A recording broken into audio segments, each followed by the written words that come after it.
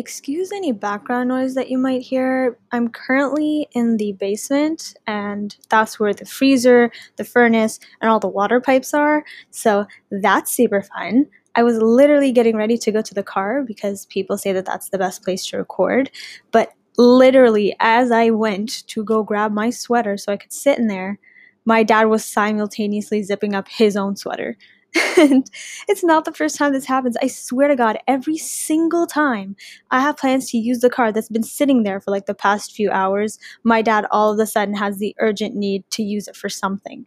And I can't even get mad because it's his car. Like, he's the one who paid for it. Yeah, it's for the family, but I only pay insurance, and that's not even a fraction of the cost of the car. Like, it's his car.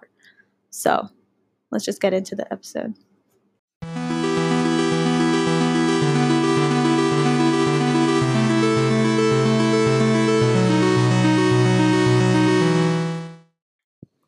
Hello, and welcome to the very first episode of Venting Sesh. I'm your host, Amhanim Sugar. Thank you for tuning in on this most special episode. I'm like super giddy right now. Like, I'm smiling from ear to ear because I'm just so excited to record this one for y'all because I put a lot of work into it, and it's like my baby, and it's my very first episode, so I'm really excited. Anyways, before we get into it, on a more serious note, I'd like to begin this session by acknowledging that the land I currently reside on is stolen land. Land which belongs to various groups of people who continue to face abuse by the Canadian and other governments. While land acknowledgements do have valid criticisms because they can come off very virtue signally and are rarely followed up with any actual plans to return this land to its rightful owners, they can also be a means of raising awareness on the issue of unceded territories and ensuring that Indigenous peoples remain on our minds, the importance of which I'll get into later on. This whole discussion is particularly relevant in this episode, as we'll be talking about injustices that Indigenous peoples face and their activism against such injustices. I'm literally shivering right now because I finally got the car. It's like 9 p.m., and this is the only way that I can get it. So, anyways, I'm like shivering because I don't want to turn the car on because that would emit gas into the environment, and I don't want to contribute to that any more than I already do. So, if I like have to take a pause to just shiver, allow me. But yeah, I'd like to preface this episode, as I will with future episodes, by saying that I am not an expert. I do not belong to an Indigenous community and do not identify as an Indigenous person. I am not a student of Indigenous studies or in any way a professional on the topic of issues, that Indigenous communities face. However, I am passionate about discussing social justice, this podcast being a case in point, and I do think that injustices against Indigenous peoples often go overlooked. Since there are too many single issues to address regarding this topic, and I don't want to gloss over any of them, I decided that I'd talk about the struggle for land ownership as it pertains to Indigenous communities living in the country most people refer to as Canada. Also, the land on which I was born and raised. Go insert popular Canadian sports team here.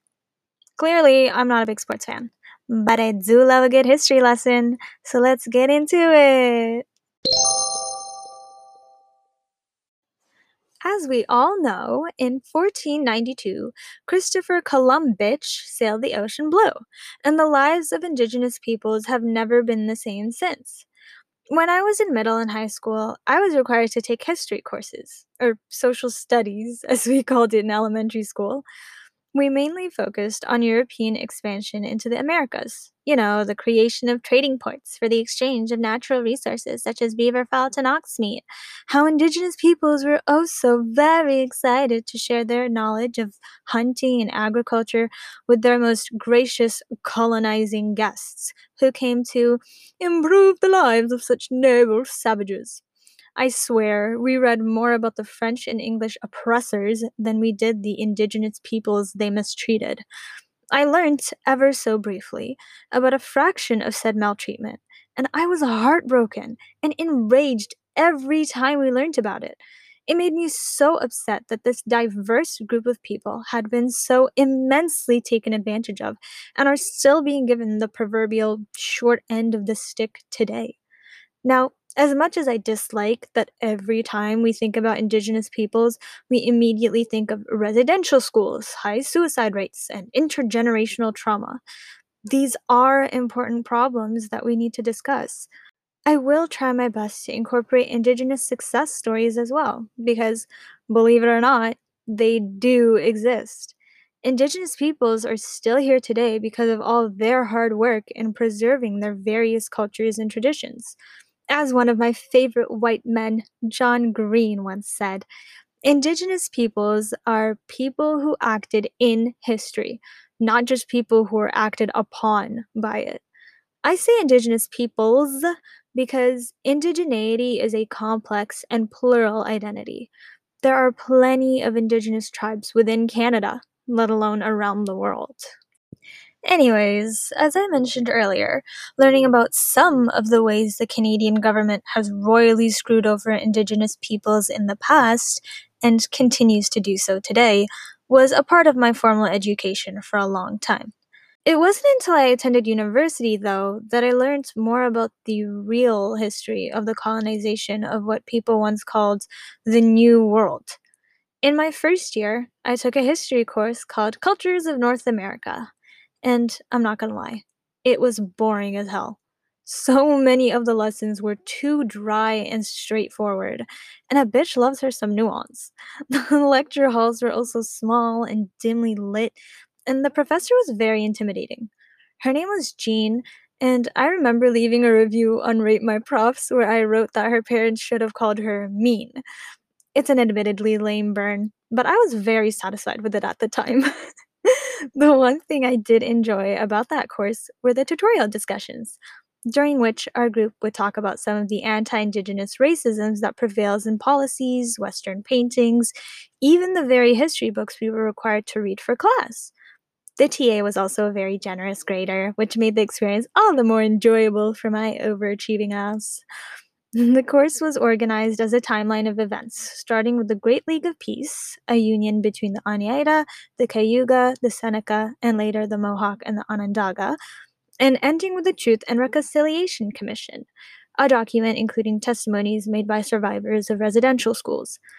In between these major lessons, we learned about the civilizations which thrived in this continent long before Column Bully came along.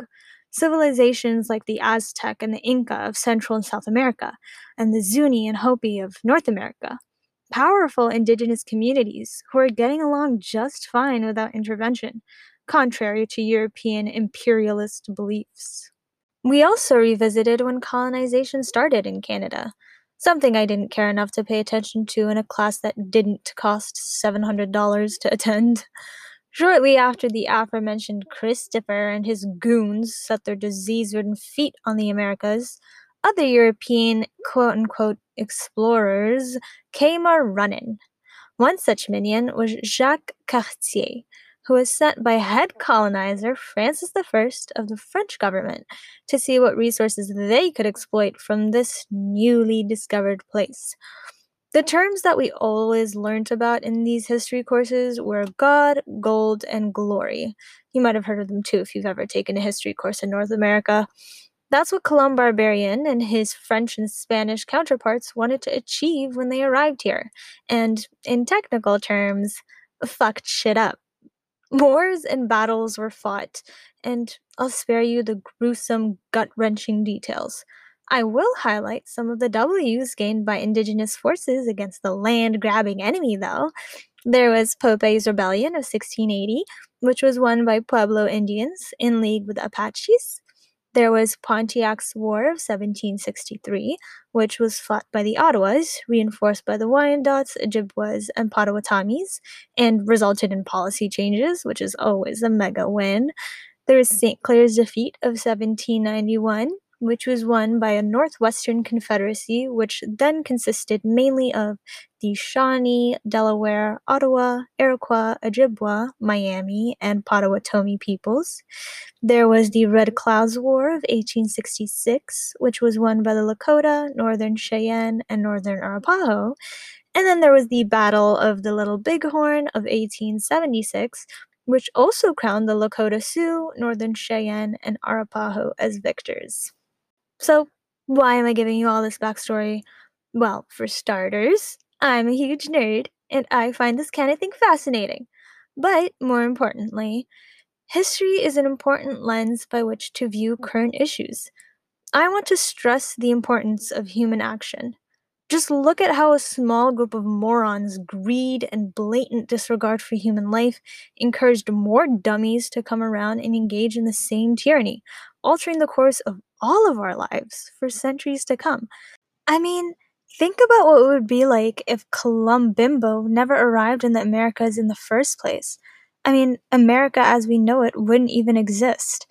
All these first generation Canadians would still be in their home countries, and our home countries would probably be better places to live because the American army wouldn't be sending troops into our homes to bomb our children and exploit our resources, leaving us with nothing.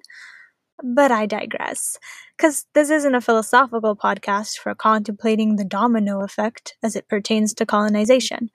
So, let's make like Michael J. Fox and teleport back to the future to discuss where the contemporary land back movement stands.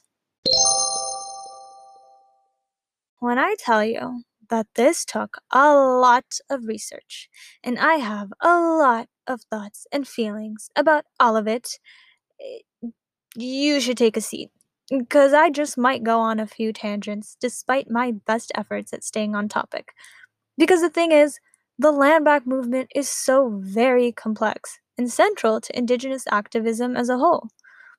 One of the first videos I watched about the issue distinguished between land ownership, which is what we often think Indigenous peoples are requesting when they call for land reclamations, and land stewardship, which some people argue is more in line with many Indigenous conceptions of the land.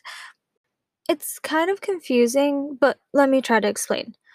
What I understood from my endless scrolling on YouTube is that some Indigenous peoples see themselves as caretakers of the land. And I say that with hesitation only because this concept of Indigenous peoples being caretakers has been described by some as an unfair role, because it puts all the onus of environmental efforts onto Indigenous communities, when in reality we should all be making efforts towards environmental sustainability, you know? But back to the discussion of land stewardship. Indigenous peoples never really practiced owning land before colonization because that would require them to perceive themselves as superior to the land, right? Because you can't own something that is of equal or higher value than yourself. Like, you can't own people, for example. Although, you know, slavery, but we'll get into that in a later episode.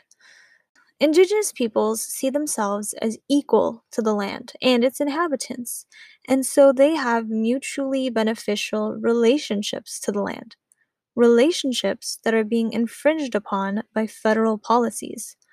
Of course, Indigenous peoples aren't a monolith, as we've already established.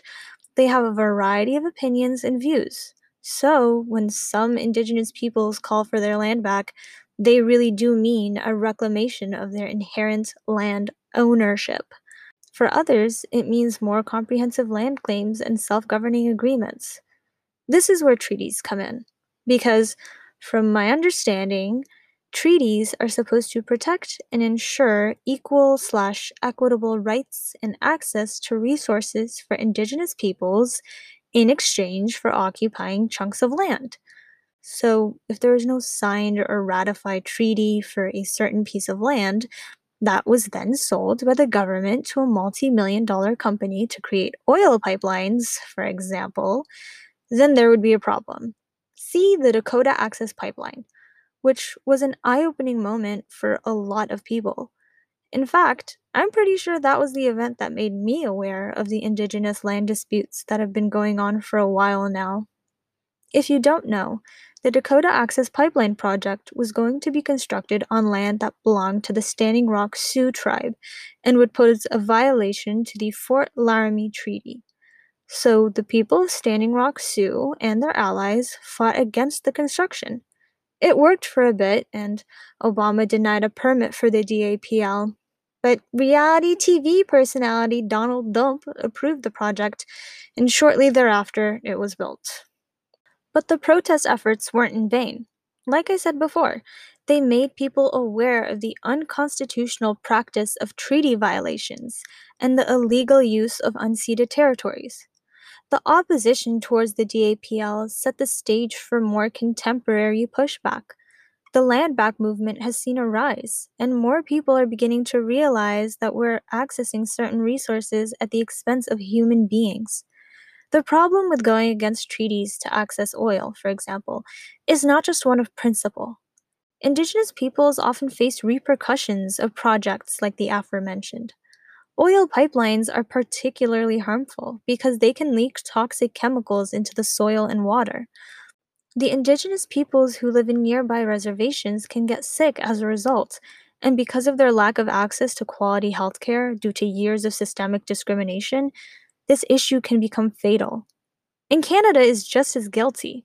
People love to talk about how this is such a great country with super polite people, universal healthcare, a hot liberal prime minister, and maple syrups galore. Maple syrups? Maple syrup galore. But here's the thing, babe. We're racist as fuck. Yes, we're certainly better than the US. And I say that completely objectively with no biases whatsoever. But comparing any country to the States is unfair, because that mofo was a train wreck. No offense to my American listeners. I love y'all. Your country is just a little bit in shambles. But back to my roast of Canada. We're not that great. On the topic of land back claims alone, I found quite a few incidents. The most recent being the 1492 land back lane story in Caledonia, Ontario. I don't know why I said that like a Midwesterner. In Caledonia, Ontario. I have to stop. I'm literally offending people. The most recent being the 1492 Land Back Lane story in Caledonia, Ontario, where a development company plans to build a subdivision on unceded Haudenosaunee territory. If we're talking oil pipelines, baby, we've got those too.